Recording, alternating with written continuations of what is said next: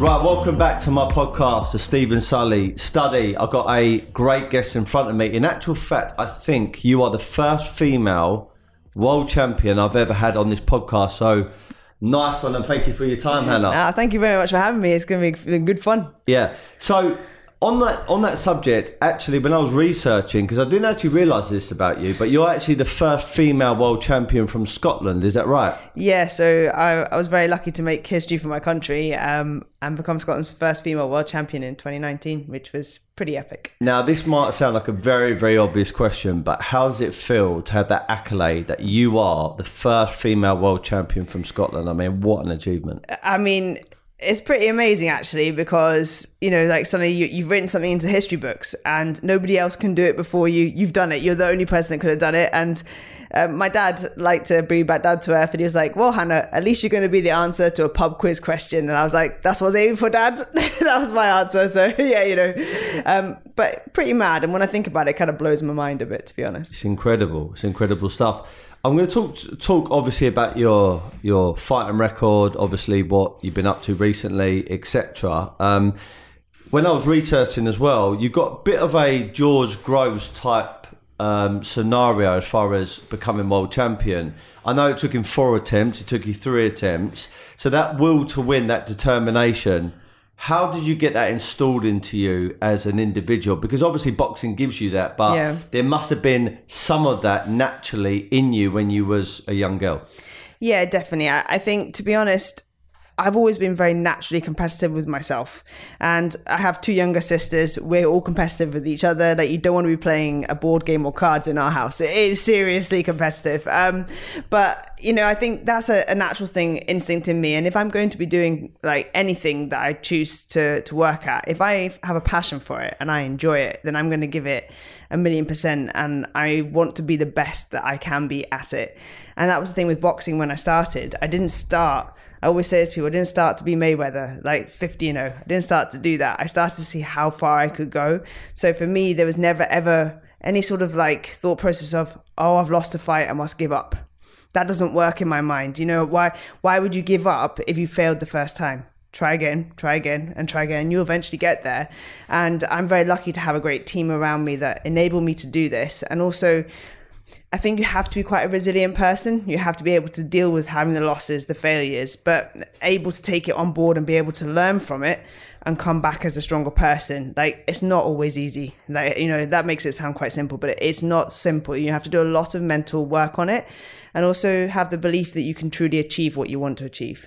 On that note of mental work, I had a podcast guest on recently who's definitely a friend of yours and a mentor, a guy called Robert Hyacey, so shout out to him. Yep.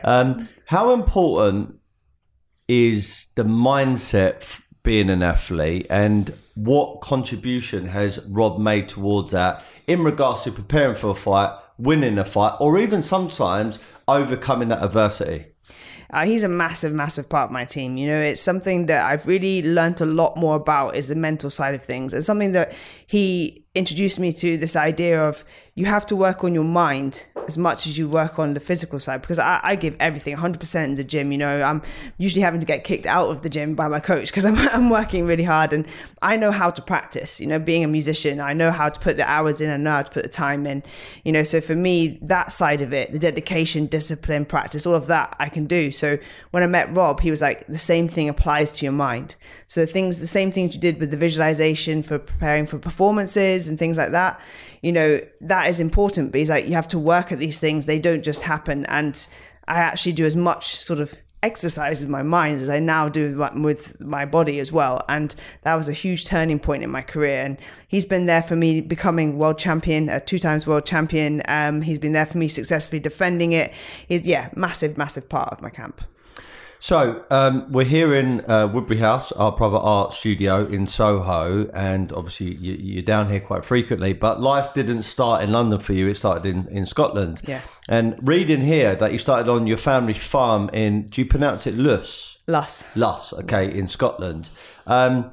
how did you go from a farm there in Scotland to where you are now? Where are you actually residing right now, Hannah? So I'm up near Baker Street in London, and I've been in London now, well, I think it's about 11 years now. Okay. Which is, it's mad to think about that. It's 11 years here. So I came down here because, well, actually, I'll go back. When I was 10 years old, I visited London for the very first time. And obviously, growing up on a sheep farm in Scotland in the middle of nowhere, London was huge to me. I'd never seen this many people. I'd never been in such a busy environment. It was incredible. And my grandparents brought me down, and it was like a week holiday down here. But I decided at 10 years old, I want to live here. I love the hustle, the bustle. I love the people. I love the buzz, the constant energy. Like, everything's always happening. There's something happening around every single corner. And it just gave me such, like, as a 10-year-old, I was just like, this is the place I want to be. Now, I'm completely different to my two younger sisters who both now work in farming. They both live in sort of more remote areas, but for me, I was like, I want to be here. I want to be around people. And so at 10 years old, I decided that. And then, like, my whole life sort of started, and went in to do my music, did my undergraduate in Glasgow. And when I was doing all my auditions for my undergraduate slots, I obviously auditioned in London. And I actually got a place down in London at that time. And I had a really good teacher in Scotland, and I chose to stay in Scotland because I started the bassoon late. So I chose to stay in Scotland with my teacher, who I knew, and I actually had a great relationship with. Also in Scotland, and my undergraduate was paid for by the government there. So that was the reason I decided to stay. But it was the first time I decided I won't move to London just yet. And then when I got to my master's, I said, I promised myself, now is the time to be in London. Now you're going to move down. And so I did all my auditions down here, and I got into the Royal Academy of Music, and that was my starting point of moving to London. But that was probably 10 years after being the 10-year-old I was at the time, deciding this is where I want to be. So I've always had sort of big ambitions and big dreams, and that was one of the ones I managed to tick off. So almost running parallel to your love for contact sports. I got here at 9 years of age. You was actually taking up taekwondo, and there was probably other sports in amongst, at school and at that age, because we all try things when we're younger. Yeah. But then alongside of that, you had a passion for music. So playing the flute at the start, and then onto the bassoon. Is that right? I had to look up what a bassoon is because I wasn't actually too sure. Most people don't know what it is. I had a vision in my head, and I thought, is that it? And then I looked up. So I can resonate being a guy and doing a lot of contact sports, because I used to love rugby. I used to love football. I used to love even playing hockey, and then obviously doing boxing, etc. I used to play squash for England as well. I'm Ken champion and stuff. That's pretty cool. So I was quite very, very. But music for me, I had one little go of the recorder, and I was like, this ain't for me. So the recorder smashes dreams. Is the most depressing instrument in the world. So how did that kind of link between sport and then music? How did they kind of synergize together for you? So, as a child, obviously, I was full of energy. I was a total tomboy as well. So, but all me and my two sisters, we were all the same, like working on the farm, playing around. Like, we just had free reign to run amok, basically. And when we were kids, we always used to be fighting with each other. And that's why I ended up doing taekwondo, because I think mum wanted us out the house from fighting each other and fighting officially with somebody else watching over us. But, like, music was always a part of our household. One of my earliest memories is sitting on my mum's knee at the piano, and my granddad was a music teacher.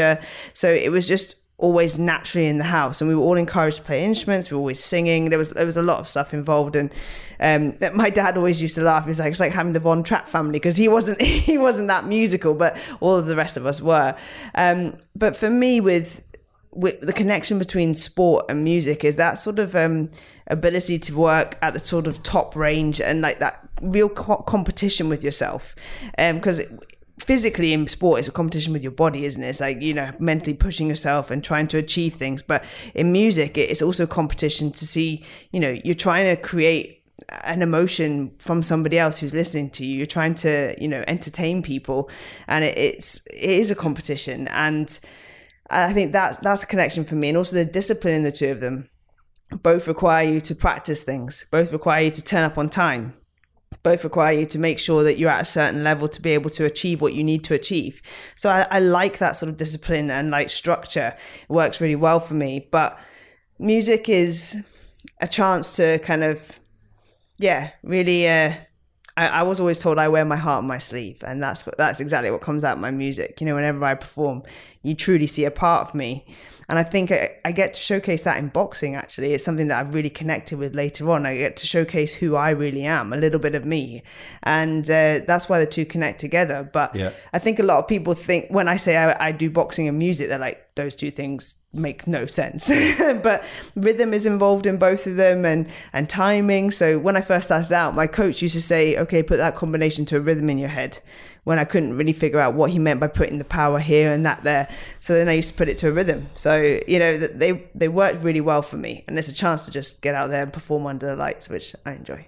I was actually going to say, but you beat me to it. Joe Kawasaki, undefeated world champion from Wales, very, very successful fighter, and had some really iconic fights. Yeah. His dad wasn't traditionally from the fight world, but his dad was actually in music. And when I watched the documentary, his dad, I think it was Italian originally, wasn't he? Used to play a beat, and Joe Kawasaki had to put a combination together, and that's why he was quite known for his flurry of punches, because it was down to the music. And when I train down boxing booth and you spar, you have the music on in the background actually quite loud, because that gets you to move. Yeah. You can almost faint against the beat to the music. Yeah. And when it's intensified, that's kind of like when you can start sparring, etc. And I think there's a lot of same mindsets, synergies and rhythms behind fighting and music and dancing. They do it in Thai as well, don't they? They have that regular, that music that plays over and over again. Chiming. Like the beat stuff. And it's kind of like, it's almost hypnotic, you know, the way that it goes. And music and sport actually do have a whole lot of things in common. But I think when you think of like the sort of the violence of boxing, and then like the idea of me sitting in an orchestra doing classical music, maybe playing some Mozart, people can't really relate those two things together. But for me, they make perfect sense. So tell me about the reason why you went from flute to bassoon, because I know what the flute is, and it's actually a really beautiful thing when you hear someone who completely nails it playing it. But bassoon, why that transition into playing that instrument? So I was working on my grade 8 on the flute, and I was one of like, I don't know, 20, 30 people in the school that were playing flute, and a really lovely lady donated a bassoon to my secondary school. Now, I went to Hermitage Academy, it's just a state school in Scotland, but we had a very successful music department. It was run by Mr. Pullen, and he was very enthusiastic. He was very driven to make us a successful department, and we always had amazing performances and stuff. But our orchestra didn't have a bassoon, right? So we had oboes, we had flutes, we had clarinets, but we didn't have a bassoon. And this lady thought it was terrible that we didn't have one, so she donated one to the school. Now, there was a memo that went out, and everyone was asked, all right, we have a bassoon, would anybody be interested in taking it up? Most people were like, what is that? But you know, when I saw it, I was like, that is cool. What is that? And it was like something really quirky, really odd, really weird. And I was like, you know what? I'm fed up of being one of 30, 40 flute players. I want to play that thing. And I've always been like that. I've always wanted to go down the different route, do something a little bit different, be a bit different. And when I picked it up and I got to grips with it, I actually fell in love with it straight away, and I knew it was the instrument for me. I just knew. And I always say this to people, it doesn't matter whether you think you're completely non-musical, there is always something out there that is an instrument, or like your voice or something that is for you when it comes to music. You just haven't found it yet. So being at the Royal Academy of Music in London, you're clearly good at at music and playing the instrument. Yeah. There must have been a crossroads moment where you thought, I can either go down this boxing route, being a sports person, or I could just maintain being a musician, you know. One of them would have been a lot more safer, I know that. But one of them probably wouldn't have been as much as dramatic and as exciting. So why did you choose boxing over your music? Well, firstly, I still do my music. I still have a quintet. We play in schools and we do work in care homes and things, working with people living with Alzheimer's and dementia. And music is always going to be my first love. It is that thing that I first had that kind of burning desire, the passion to be great at. I loved it. It was just what I thought about all of the time. So it will always be there as the first thing. And I think the good thing about music is something you can have it your whole life. It's not got a time delay on it like boxing. You know, you can't box your whole life. Whereas you can be involved in music your whole life. Definitely. So But I think actually it was a situation like in my life, which was a traumatic situation, that actually helped me go into boxing as a career path. Unfortunately, when I moved to London to start my masters, I was in my first term of masters, and I was doing my boxing, I was getting involved in that there, and then I got home that Christmas, and my mom got diagnosed with cancer. And it was completely out of the blue, a complete shock. No, like there was no forewarning about it whatsoever. And she made me go back to uni because she was so proud that I got into the academy. I was the only one that year that got accepted for the master's position on bassoon. So, you know, she was really, really proud of me going. And she was like, "You're not staying at home here with me whilst I'm sick. You're going to go down." So I had to go back to uni, and boxing became that sort of safe haven for me, like that bit which wasn't associated with my mum, because my mum was my biggest supporter. She came to all my concerts. She was always there.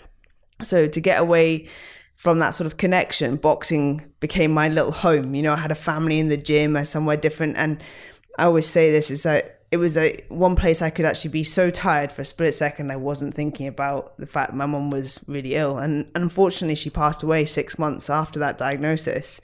And I think boxing became sort of like a bit of a savior for me at that time. I needed something that was not associated to what my other love was with my mum. And my mum never saw me box. She never saw me train it or knew I was doing any of it. So it's something that's not kind of connected to her. But I know, having her been at all my taekwondo competitions when I was younger, she'd be the first person shouting for me at the side of the ring. She'd be so proud to see where I am now. But I think that was the reason that I found a passion for something different. And it's why I put so much into it, because it was there for me in one of my darkest times. And that's probably why I ended up pushing more down the boxing route now, and just basically seeing how much I can give to it. Yeah.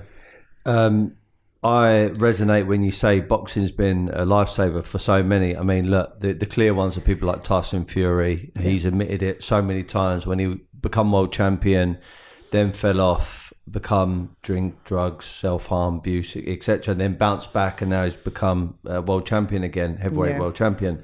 And there's them stories, and then there's the stories that you don't really see in the media, but when you go to boxing clubs or to go to communities, you hear it from the kids themselves. I mean, I've seen so many kids from basically the streets that could have gone into drugs, could have gone into gangs, could have gone into violence, or doing something wrong with the wrong group, and they found boxing, and now they've got a family like Phil, which is so important.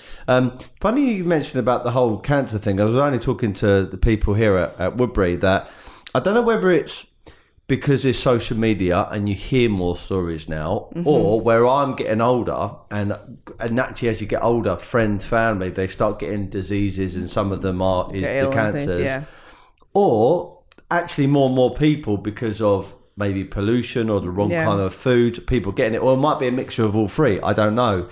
But every time I hear about it, it's like, it just makes you realise that life isn't going to be forever, and you are human. So just, if you don't mind talking about it, bringing it back to that moment, Hannah, when your mum was diagnosed with cancer and she told you, do you know where you were and how you received that information? I was at home, and we just had Christmas, and my nan was there because my mum wasn't well, and she'd not been feeling very well. I hadn't really registered how unwell she was, because she would never tell me anything, you know, when I was studying. She just wanted me to be focused on what I was doing, you know. So same thing with my sister was in Australia. Both my sisters were in Australia, so I was the only one here in the UK, and they both were flown back home a couple of months later when things started to get a lot worse.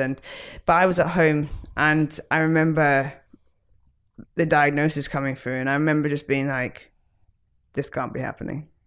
Because it's like, you hear about it, you hear about friends and family and other people that you know being diagnosed with cancer, but until it becomes something that happens to you and it's right in your family, immediate family, you're like, oh, that it's a reality. It's like you're aware of something, and like, you know people get sick from this and that happens there and these things happen, but it's like that thing that could never happen to us.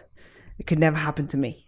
And like, then now it's happened to my mum, and it was just one of those things where I was just like, my time stopped, because then I was like, in my mind, I was like, how do we fix it?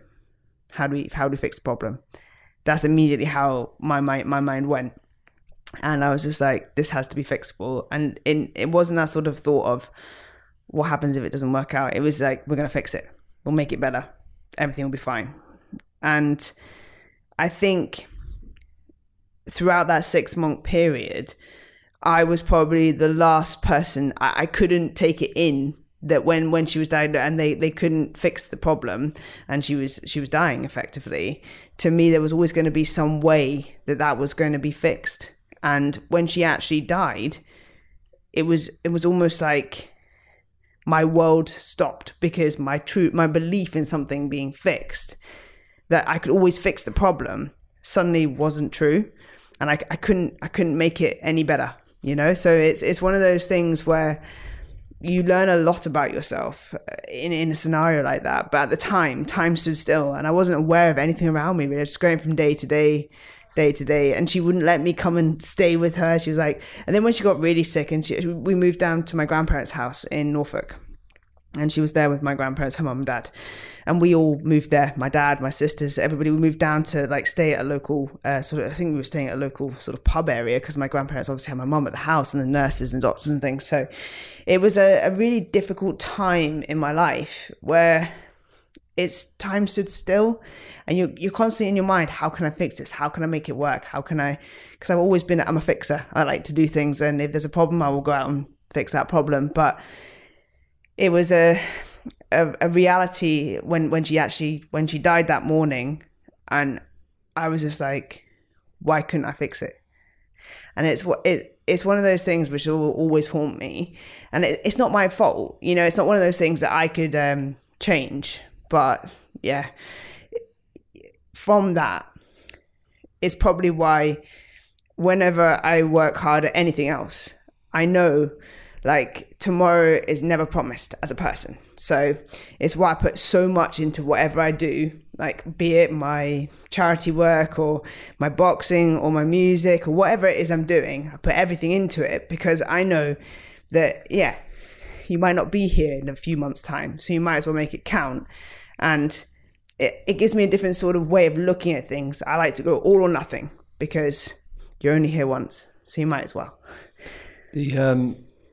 Again, like there's so many, like your language and the way you talk, there's a lot of things that resonate with me. And I think we've both got the same thing. In boxing, you could be down on the cards. Yeah. You could be up against the ropes. You could be being beaten the shit out of, basically. And then suddenly you pull out a punch from God or somewhere. Yeah. And you just completely annihilate the person. And we've seen it time and time again with different fights. And you might have even done it in sparring, or you might not be feeling so great, and then suddenly you get this new lease of life, and you just turn things around. And that happens in business, that happens in sales, that happens in boxing, that can happen in life.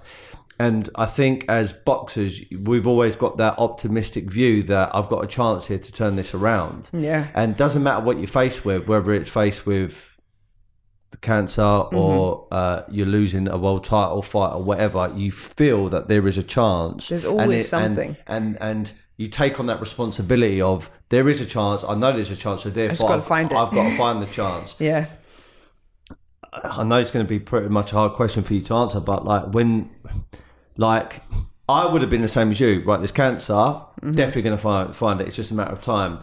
The moment you realised that it was terminal and there was no going back from it, what was that feeling like for you? I didn't believe it. So like when mum was just steadily getting worse and the chemo wasn't working and all that sort of stuff, like in my mind there was always that little tiny bit of hope that there was a way of fixing it, that she would be one of these people that we could turn it around, you know, like. I think when it's your mum, you just think your mum's invincible, don't you? You think that she'll always be fine because it's your mum, and that's the person who's been your hero as a kid, done everything for you and shown you everything. So in my mind, I was just like, there's a way around this. But on the other side of things, it was just like I was watching someone who. My mum was always super active. Obviously, she ran the farm with my dad. So she worked on the farm too. She was a hill farmer with my dad. She, looked after us 3 girls. We took us everywhere.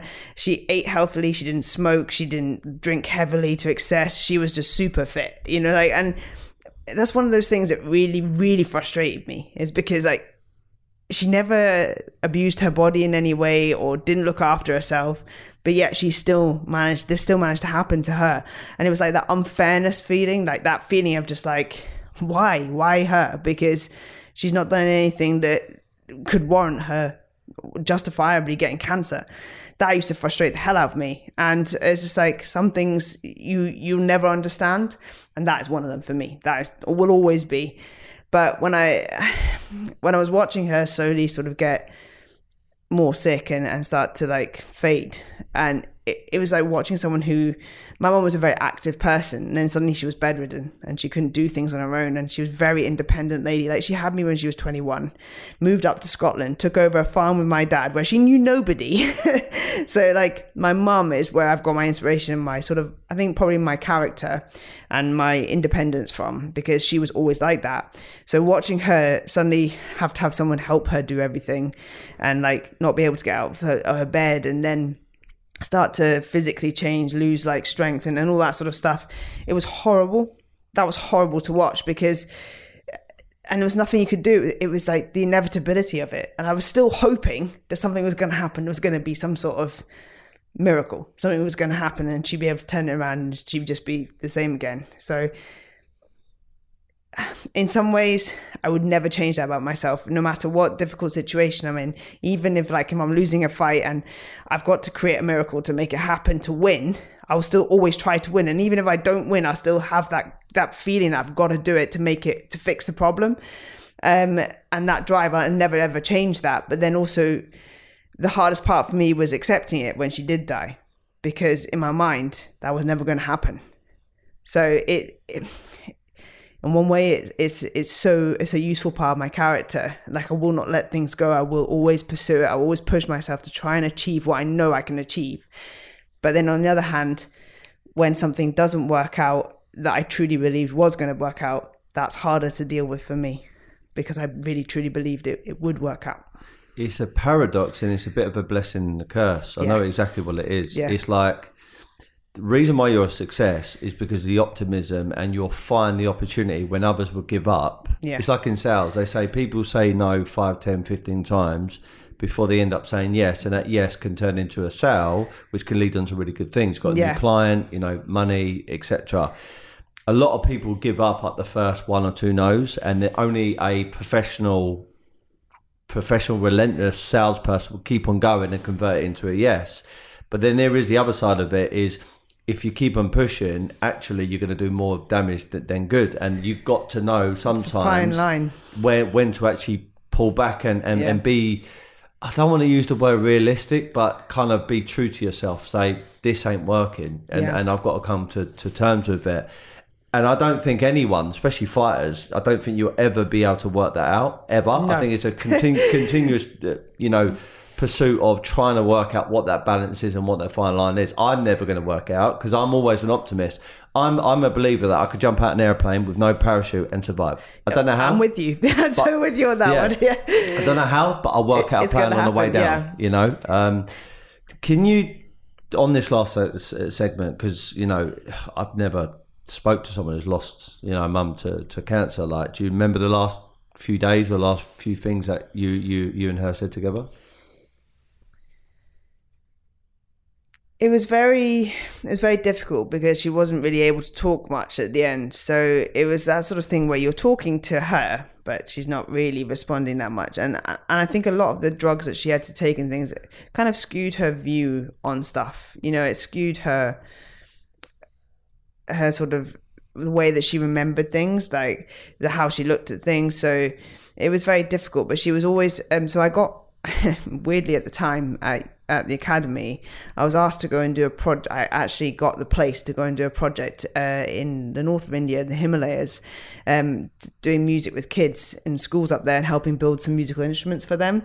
I got accepted to do it, and I won the place. And I remember my mum talking to me about it, and she's like, whatever happens, you promise me you go, because I am so proud that you got this opportunity. And I was like, I remember just being like, no, that it's not important right now, Mum, but like, she's like, no, you promise me you go. And I had so when she passed away, that was like in June time. I had to go to India in August. And it was like, you can probably tell by now, I'm quite an independent person, right? So right from like a young age, I was telling my parents, I want to go to boarding school. I want to go and like go to this place. I want to go to this. I was never, ever homesick because, and I don't know if that's because I had such a strong like relationship with my parents. I loved my home that whenever I went away, I didn't miss it. I knew I was coming back to it. It was like that feeling. So I was never homesick. I never missed things like that. And I love to travel, go to different places. But this is the first time in my life I was in a place and I just wanted to be at home with my family. And I'd never felt that before. I'd never felt that like desperate feeling to be home with my dad, my sisters, everybody. But ironically, I look back on it now, and my trip to India was probably the best thing that could have happened to me, because I had no contact to anybody, because we didn't have the internet went out for like days at a time. And there was like I didn't have a phone, and it was like I had one way of phoning them once every like 3 weeks or whatever. So I was gone, and I was in a completely different place, but spent a lot of time on a moped traveling around. I used to talk to my mum in my helmet. So I had my helmet on. I used to drive around and chat to her. But it was a very spiritual place, because we spent a lot of time in like the Buddhist temples and things like that. And, I grieved at that time. I was still doing my job and everything, but I was grieving, and I was spending time kind of trying to come to terms with the fact that my mum was dead. And it gave me not a peace, but like a kind of a acceptance of what I was going back to, having spent time there. And at the time, it was the worst thing in the world, because I just wanted to be at home. But now looking back on it, it was one of the best things that happened. And we actually had an amazing experience where the Dalai Lama came to that part of India, and everybody flocked to that part of India, and we got to hear him speak. And that is the meaning of a holy person, and at the time and what I was going through at the time, it was just like the perfect timing for me. But, I remember her saying, "You promised me you go." And so I went. So just learning a little bit about you and your mum's relationship there, and even her saying that she's clearly had like certain a mindset and morals and ethics, as she's saying you've got to go. Like, she was very, very determined for you to achieve something in your life.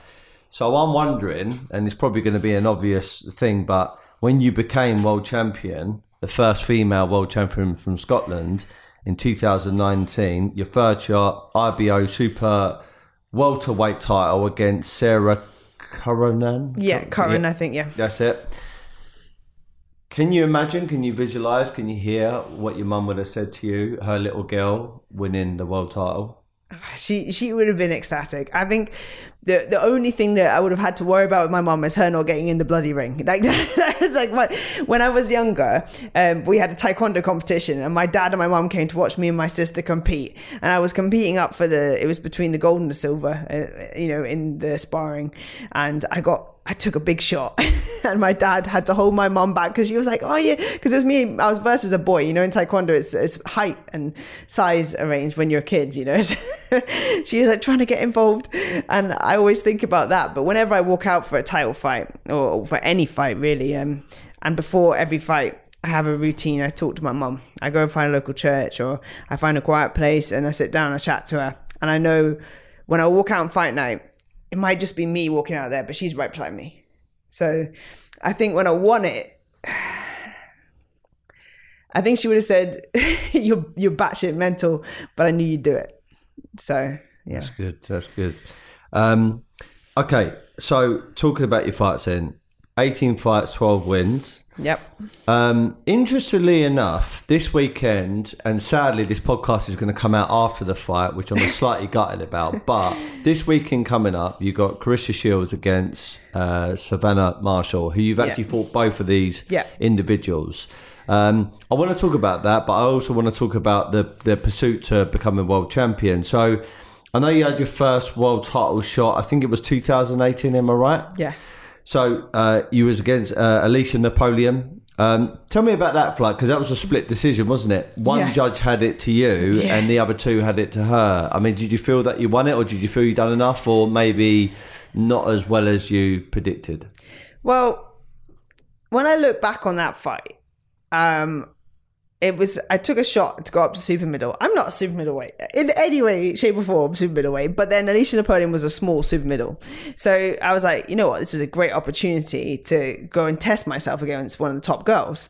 I don't know what I would have done if I'd become super middleweight world champion. Like, it's crazy when you think what would have happened had that actually happened. But anyway, I went to America for the first time, and I was getting to fight in America. I was on the stage. We were meant to be on Fox Sports. So it was meant to be on TV, this one. And there's a reason this fight got dubbed the best fight you never saw, because Fox Sports turned the cameras off for our fight. And this is like kind of a good point to make, that, we have this amazing all women's card this weekend. It's shown live on Sky Sports. It's a massive, massive event. It shows you how far we've come to, it's the women's fight, so we're not going to show it.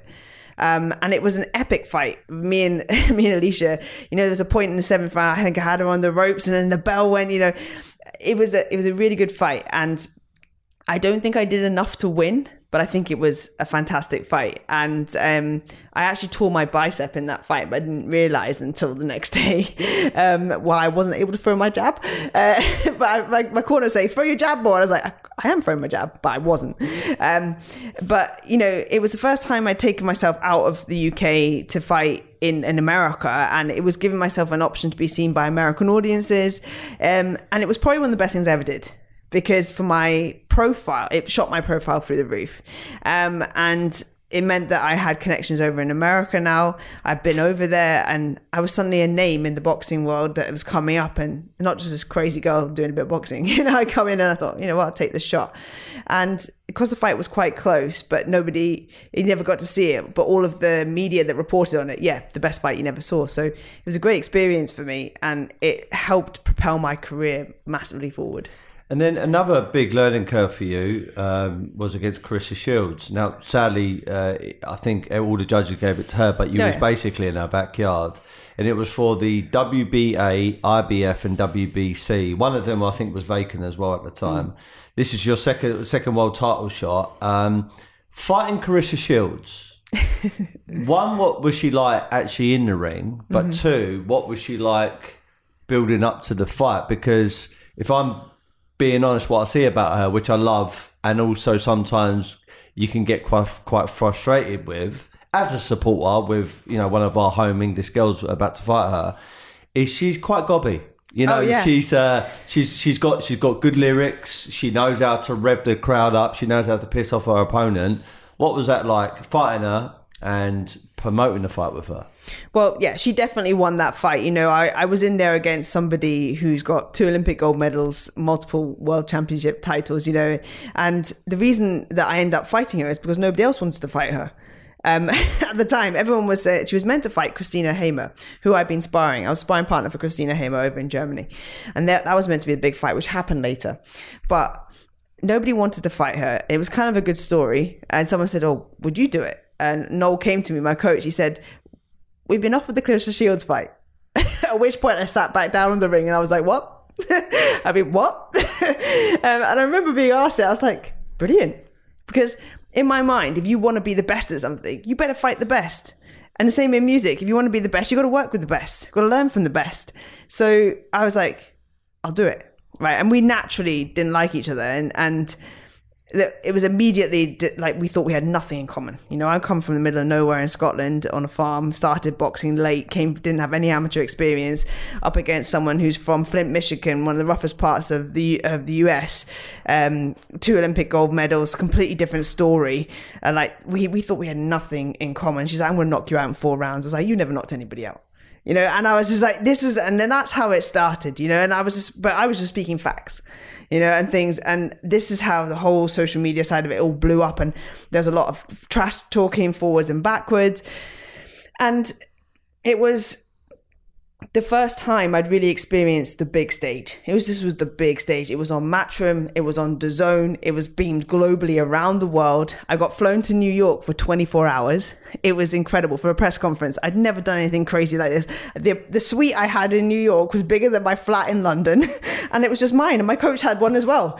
That whole experience is like, now you're in the big leagues, and that was when I learned a lot about myself, because I had to speak in front of in the cameras for the press conferences. Then I had like, you know, the fight week press conference where she's having a go at me. I'm sitting next to Gabe Rosado, who I think is one of the coolest guys ever in boxing. And I'm above him on the ranking on the list because I'm co-main event. And I was just someone who I massively admire. So he was just like, oh, people talk too much. You know, he gave me some advice in when we were talking.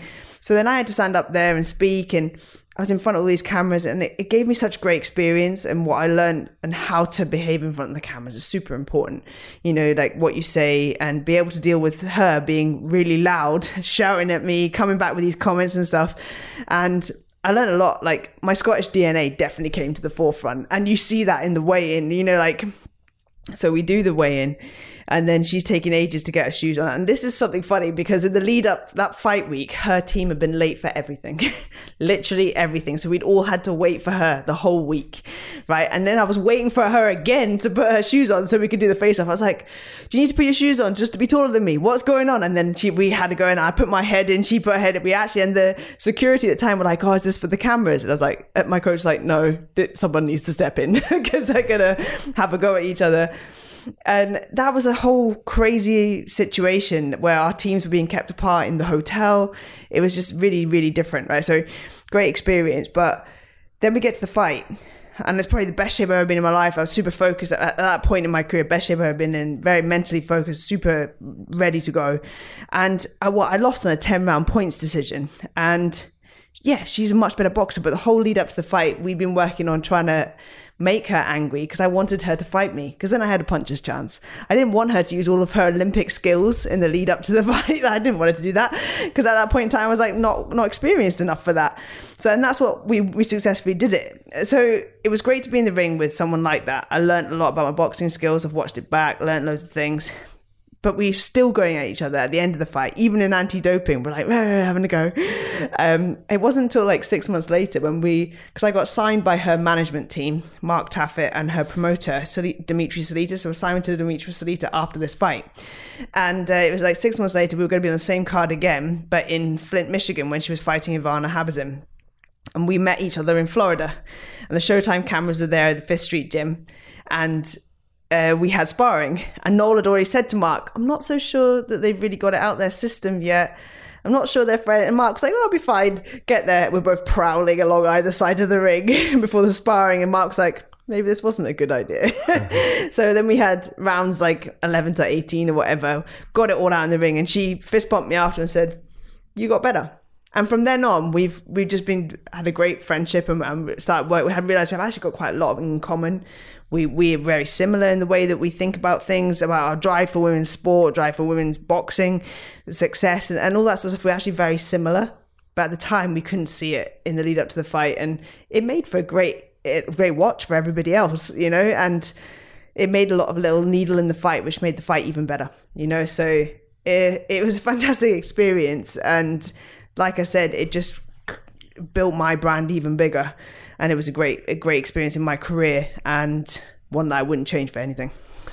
Savannah Marshall, 2020, you fought her as well for the WBO. Sadly, didn't get the decision. But yeah. Tell me about facing her. What was that like different to Carissa Shields? Like the build-up and also the fight itself? So Savannah and I had sparred prior to that, a couple of years, a month, half of a year before that. We'd sparred a few times before her debut and after that. And we were in the middle of the pandemic. So this fight was behind closed doors, and it was in a bubble. So there was none of the build up like it could have been like with the face-offs and things, because we weren't allowed to be close to each other. There was all the COVID testing and hoping that we were going to make it through the 24 hours to be able to go into the fight bubble. So it was a very different atmosphere. It was very sort of clinical because there wasn't any audience. There weren't people there. And it was very strange fighting her because we could hear everything, like everything in the build up. So I remember it being very different because she doesn't say much, and I probably spoke a lot more than she did in the fight. I stepped up to middleweight again for this fight, and it was in the pandemic, and I wasn't sure I was going to have any opportunities to fight because nobody was fighting. All the boxers had no options. And then when I got offered this, I was like, I'll take it. I'll take the chance because I think I can win. And like everyone says, about fighters taking fights that no fighter takes a fight unless they believe they can win. What is the point of taking a fight if you don't believe you're going to win? There isn't, because you're already getting in there to lose. So like when people say that, did you believe you could win it? Yes, I did. Yes, I did believe I was going to win that fight. But when I got there on the night, I remember looking over and thinking, gosh, she's big. She's a tall girl, isn't she? Well, we weighed in the same. But this is that thing when you weigh in the same, and the next day I stood looking opposite to her in the ring and I thought, you grew. You got bigger. But, it was a great fight for me to like learn a lot about myself. Like I feel like I won the first 3 rounds. I did on the DAZN cards. It was a good start fight, but then she started to use her physicalities. And this is one of those points when we're talking about, I'm always trying to find a way, because in like round 7, I'm on the ropes. I've got a perforated eardrum and a fractured jaw. And I can't tell my lefts and rights. And I'm rocking and I'm rolling and she's throwing the punches and my corner is shouting at me to take a knee. Now, my first thought is like, what are they fucking talking about? I'm not taking a knee. Like the thought of that, I was like, why are they asking me to take a knee? What? I'm never doing, like in my mind, I was like, nah, find a way out. I'm going to do this. I'm going to do that. And then in the end, I had to do what they said. I took the knee and then the ref called it off then. And it was for my own benefit, and my team were like, we'll fight another day. That was it. Just too big for you. And I was so angry that I was like, why do you make me take a knee? this and this. Because in my mind, I was going to find a way to make it work. But that was a good, it was a different experience because it was in the bubble. And I can always look back on that and be like, I fought during the pandemic. And it was weird because we had crosses we had to stand on. We couldn't be any closer to each other. So there was no chance of getting in each other's faces at the weigh-ins. And it was a very strange, weird situation to be fighting in. Kind of changed the way that you looked at it. But it was fantastic, to fight both girls, and of course it gives me a good insight onto the fight this weekend as well. Well, this is what I'm going to come to. So your prediction with Carissa Shields and Savannah Marshall, both world champion, both very, very good fighters, both actually got, from my perspective, different styles. Very different. I would say Carissa Shields more aggressive. I would say more active, more like a bulldog in there. Savannah Marshall's got a very slick, kind of skillful style. Not to take anything away from Carissa Shields, she's skillful as well, but you can see clearly the skill with Savannah Marshall. But that's just my perspective as a fan. You as a pro boxer, former world champion, you tell me, what's the pros and cons with them, and who do you think's got the ultimate advantage? Personally, I feel, and I have always said this, Carissa wins this fight for me. And that's because I think her ring IQ is vastly underestimated, and the fact that her use of distance and timing in the ring, like people think she's very flat-footed. They're always commenting on how flat-footed she is, but she covers the distance really well and she cuts the ring off well. She gets herself into positions to execute what she needs to do, and like I said, her ring IQ is very clever, and you see that in the fights with like Christina Hamer, for example. Christina's got a world-class jab. Her jab is like Klitschko jab. It's great. It's a weapon in itself. And, Carissa, after the first round, she starts to take that jab away. And then she doesn't have that jab. So then she starts to be able to do all of the stuff that Carissa needs to do to win the fight and get on top of her. So she's very clever. She's got a great boxing mind. And I always say that one day she's going to be a formidable coach. Like, I think she's going to have some of her own world champions. But for me, I just think her experience at world level, she's a multiple weight world champion now, unified in 3 weight classes, plus a 2 times gold Olympian. I just think IQ wise, she's got a bit more. Now, Savannah has the added power. She has the punch power. Absolutely. She's a big hitter, and in women's boxing, that's not that common, like to have actual power in your shots. When you put it together, you finally get it. And yes, but she's just got that sort of big punch power and long levers. She's very rangy. She's really, like you said, completely different style to Carissa. She's long. She's much more flowy. Carissa, she puts punches in bunches, combinations, fast things. Whereas Savannah is a bit more relaxed and fluid. Like you said, 2 different styles, and that's what makes it a great fight, because it's kind of like boxer versus puncher in that regard. So I think the first half of the fight, I anticipate Carissa being ahead. it's the second half of the fight. We might see like maybe Savannah start to get her range a little bit more and land some of those big heavy punches. And of course, we're not going to want to see Carissa sitting at the end of those because that's where the damage is done. So it is a great fight and it's a real 50-50. I'm going with Carissa, and before anyone says it, it's not because we're friends and I'm not biased. It's actually my general boxing opinion on that front. Well, you've just anticipated my next question. You answered it from who do you think's going to win? Yeah. Who would you like to win? I'd like Carissa to win this one because she's been wanting this fight for a really long time. And that's not because I'm not pro-British fighters or anything like this. She's been asking for this fight with Savannah for a really long time. And she's, it's the big fight in her division. And it's been pushed back. And now she finally gets a chance. And I think as well, like with Carissa, is that she's a real talent and you need to have that dance partner. And Savannah's her dance partner. It's got the whole history thing about the fight when they were amateurs. And everything else. It's just like you need that one person in boxing. You look at some of the greats. So like they've all had that dance partner. And I think she's been wanting this for a long time. And it's a big, massive stage, headlining the O2 on Sky Sports.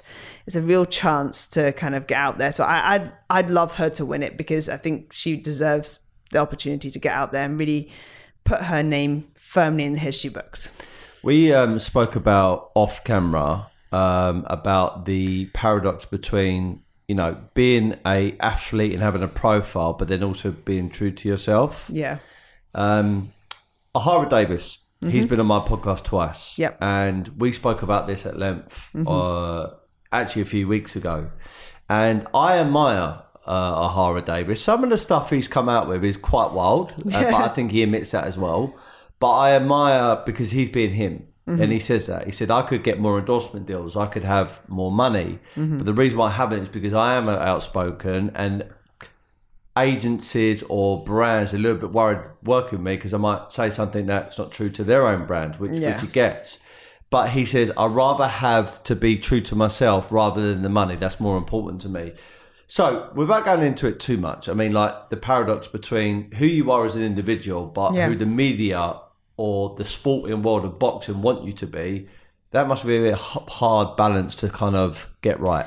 Yeah, but then, like, I'm with Ahara in this. You only fundamentally be yourself. And it's like whenever I do commentary, for example, with anything, I always will speak the truth about who I think won the fight and things like that. I think it's important to be honest in these situations because I'm a current fighter myself. I wouldn't want someone sitting there saying I'd won a fight when I lost it. I think that was just sort of, you can't justify that. And it looks bad on you as the person as well as the fighter because you're currently within the situation now and then. So, if you're going to say something, be honest about it. But then equally, it is important to manage your brand and your profile because, like you said, working with companies, endorsement deals, they don't want you off there swearing left, right and center on what you're tweeting about and, having really sort of bizarre shout outs about things which can sometimes look bad on their product. So it is a really fine balancing act. But at the end of the day, it's a business and you are a business, but you are a person as well. So you've got to have your own personal opinions on things. You just have to think carefully about when you say them and why you're saying them. Is it just because you're ranting or just sounding off? Or is it because you genuinely feel fully, strongly and passionately about that topic? So you actually feel that you want to say something about it. So you've got to be clever and you've got to think carefully about it. But there's also that difficult side of things where some people are just too PR'd. The stuff they come out with, you're just like, you don't really believe that. Or like when people use their social media and somebody else posts for them, it's like, that's not really the person you are. And you can see right through it. So I think with social media today, it's a whole other minefield for boxers to be aware of. And I think you do need to learn about it. You need to learn about how to post, how to promote yourself, because it's a great platform to promote yourself and get people to follow you. But then, you've got to be careful about how you do it, when you post, what you post. So it is a minefield. And I do say to young fighters, the most important thing if you want to be somebody in the sport, you've got to learn how to actually have a conversation in front of a camera. Yeah. And talk to media and be able to talk to people in general, because people want to know you as a person. They want to know about you and a little bit about, the public love to know about you, like, so they can be part of your journey, like they fully are part of your journey as a person. So I think it's important to be yourself, because then people can get behind you. Because, like, even me asking you the question of Carissa Shields versus Savannah, who do you think is going to win, and then who do you want to win? And someone can perceive that, a fan or a boxing follower online can perceive that any way they want. And we could see a tweet, they could turn that this conversation to a tweet, and they don't hear the tone, they don't hear where you come from, they don't see all the content, they just see that statement and they go, you know, Hannah Rankin, she's a hater, and she's against all British people, and they can start attacking you. I do want to ask you another question that could be perceived as a little bit controversial, but I'm just airing it because it came out recently and I've got a view on it, but I want to get your view on it. Sadly, we didn't see Chris Eubank Jr. against Conor Benn. Yep. And we all know what's happened is there's been substances found in Conor Benn's, I think, blood or urine. Yep. Which actually wasn't an anabolic steroid, but I think it was a female hormone, which, this is my understanding and learning of it, looks like he used it to counter some kind of steroid to either hide it or balance out the hormones or testosterone in the body. Basically what it is. So it's basically not an illegal substance, but it's a substance that will... is on the banned list because it's for masking other things. Okay, so it's a masker, okay? Yeah. Like, what is your take as a pro boxer on this? I mean, one, do you think he did take something, or do you think he intentionally done something wrong? And is boxing being regulated enough with this sort of stuff? First and foremost, always innocent until proven guilty. And, you know, there is a B sample there that needs to be tested. There is things that need to be looked into. So I'm not going to sit here and say that he is guilty or he isn't, because that hasn't fully come out. The information will come out soon with the anti-doping things, and with VADA, with UCAD, and how it's investigated. That will be looked into. So, you know, I'm never going to sit there, because this can ruin someone's career, like, you know, at the end of the day. And I never want to pass aspersions on anybody like that. But I do feel that there is problems with the fact that it was announced 2 days prior to the actual fight, when they knew about it nearly 2 weeks prior to the fight. So there is somebody at fault there. That should have been announced well before. And I've got quite strong opinion on this. Like, a lot of people are like, oh, the fight should have just gone ahead anyway. He was the smaller fighter. It doesn't matter. And I was like, not the last fight with Terry, but the fight before that with Alejandra, my opponent went to hospital and was put in an induced coma. You know, she needed to have some operations. And, you know, boxing is a dangerous sport. It's not like cycling or running. Like, it's not this that you're actually impacting on each other. Like, you actually hit each other. So there is risk of injury and fatalities anyway, even in the sport, which we, God forbid, that we hope doesn't happen. But, you know, with the situation with my other opponent, you know, automatically I was like, well, if that has been found to be the case, this fight cannot go ahead. Because God forbid something happened to Eubank in that fight. How can you justify it? The fight went ahead because of the vast amount of money concerned. Like, money should never come over the safety of fighters. Like, it just should never. And it's unfortunately, it's a dark day for boxing, because the fact that there were people trying to make this fight happen, even though it wasn't confirmed either way, whether it was or it wasn't, you can't do that. It's running the risk of fighter safety. And I think some people try to justify it because he's the smaller fighter. So, like, you know, and Eubank was coming down to the way and he was coming up, so it wouldn't be a problem. But yeah, you never know. And as soon as a fighter's health comes into the situation, there should be no questions asked, should be called off, things should be looked into, and then we go from there.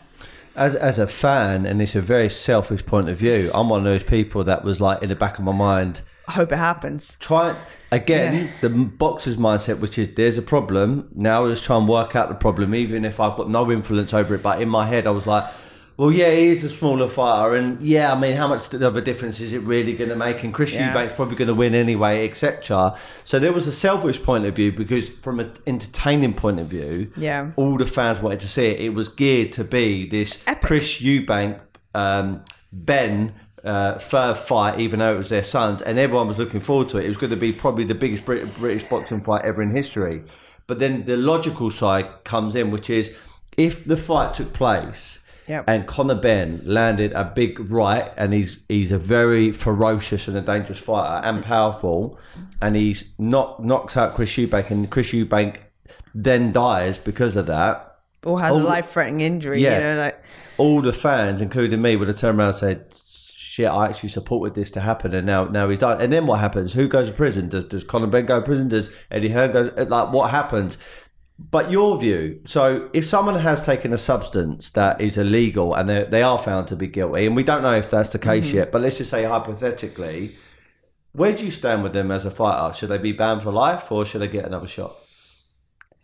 Personally, in my mind, I cannot justify cheating. I don't understand how you can sit there as a human being with yourself day in, day out, and know that your successes have come from you cheating the system.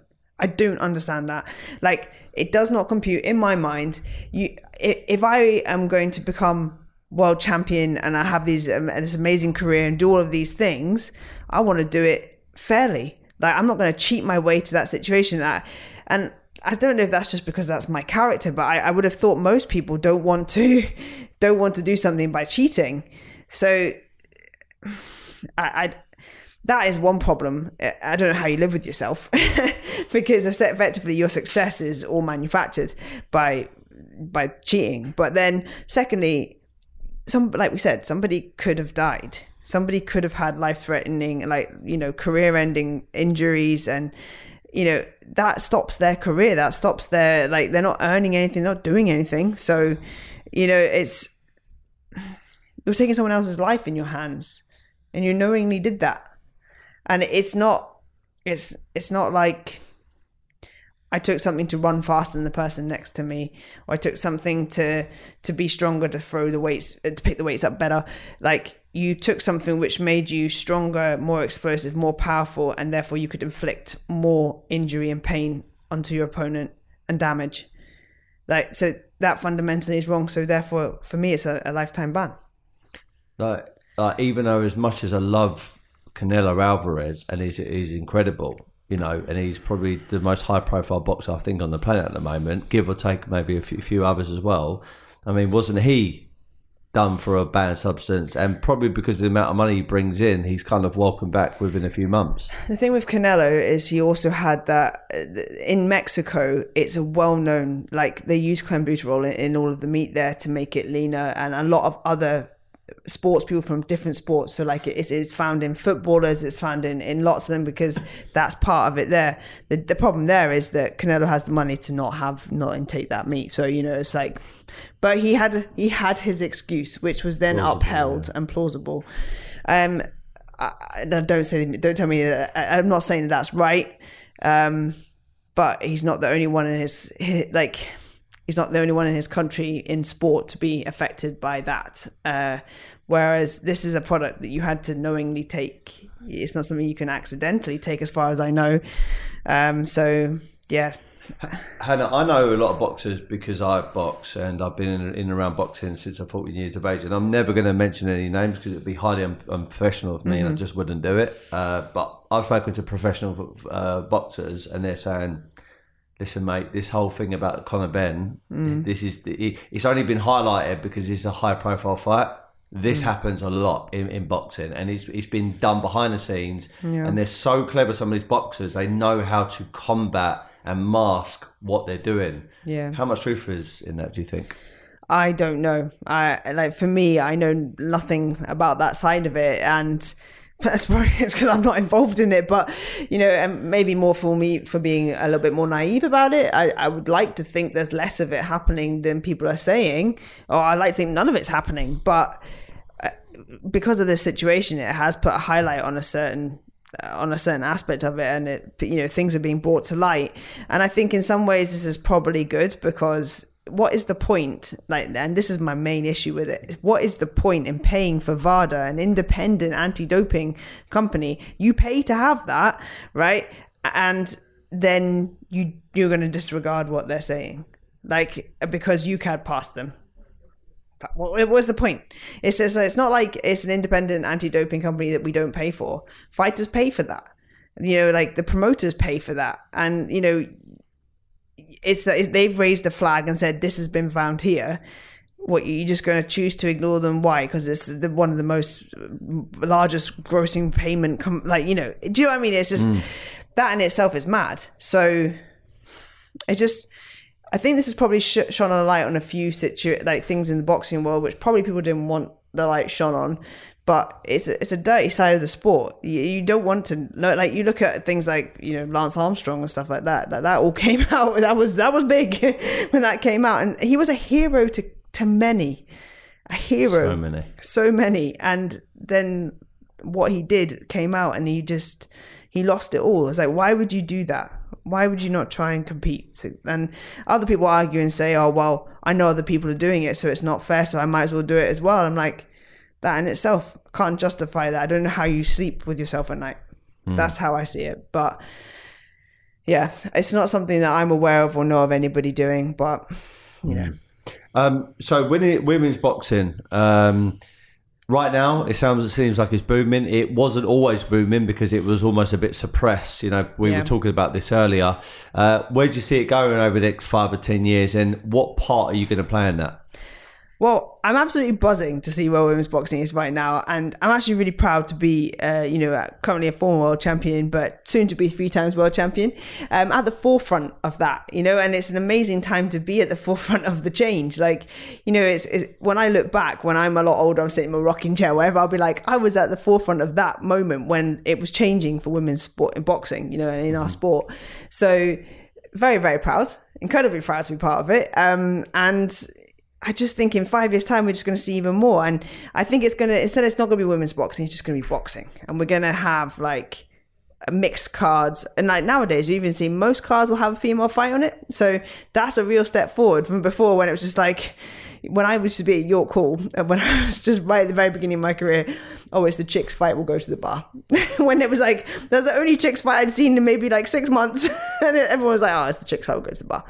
But now, like, the caliber of fighter you've got coming out of like the Olympic teams, and, more girls wanting to get involved in the sport, and actually, we're just seeing some amazing fights, and women never disappoint. We always lay it all out on the line. It's exciting, it's fast paced, it's competitive. There's no taking your time to have a look. We're getting it done, and the thing with women's boxing is the best fight the best so much more regularly. It's like the UFC. So that's what makes it great for fans, because top level fighters are fighting top level fighters.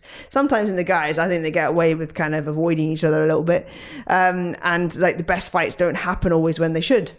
But in women's boxing, they happen and they come around a lot quicker, and we see a lot of fluctuation and change all the time in the women's game. You don't see a champion sitting there with the belts forever, because there's always somebody coming up young, hungry, wants that position.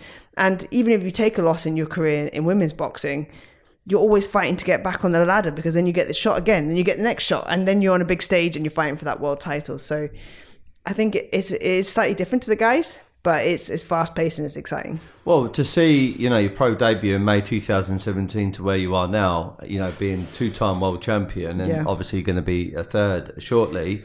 I mean, it's almost like everything's been really, really fast tracked. Yeah. And it's great to see. You want to be in them high profile fights, them learning fights, and things are going to build up your own brand. So to conclude this podcast, what is the next chapters for you? Have you got any fights lined up? And the other thing I like to ask fighters, even though you're young and you're still determined to make a mark in the sport and do your thing, there must be thoughts and ideas beyond the sport of boxing. Like, what are you going to do? What's life going to hold for you? Have you got any business ideas, any plans? Okay, so I'm looking to fight again in the beginning of next year. I've got a comeback fight. So I'm looking around about, hopefully March time is when I'm looking to be out again. And then I'll be working my way back towards where I belong as a world champion. That's the goal. That's what the team are working towards. That's where I truly believe that I belong. So that's what I'm working at. No guaranteed fights set up or anything done just yet. So can't give you any information on that because I don't know.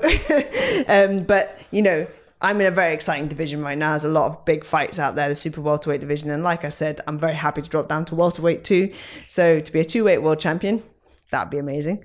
For myself, future plans, I think it's really important as a fighter to think about that because, you know, like I said, it's not a long-lived career. You can't box into your 50s. Well, you shouldn't be boxing into 50s, in my personal opinion. So, you know, there's that. And then you need to make sure that you've got a life after boxing. I mean, I'm really blessed, obviously, with my music career, that is always there for me.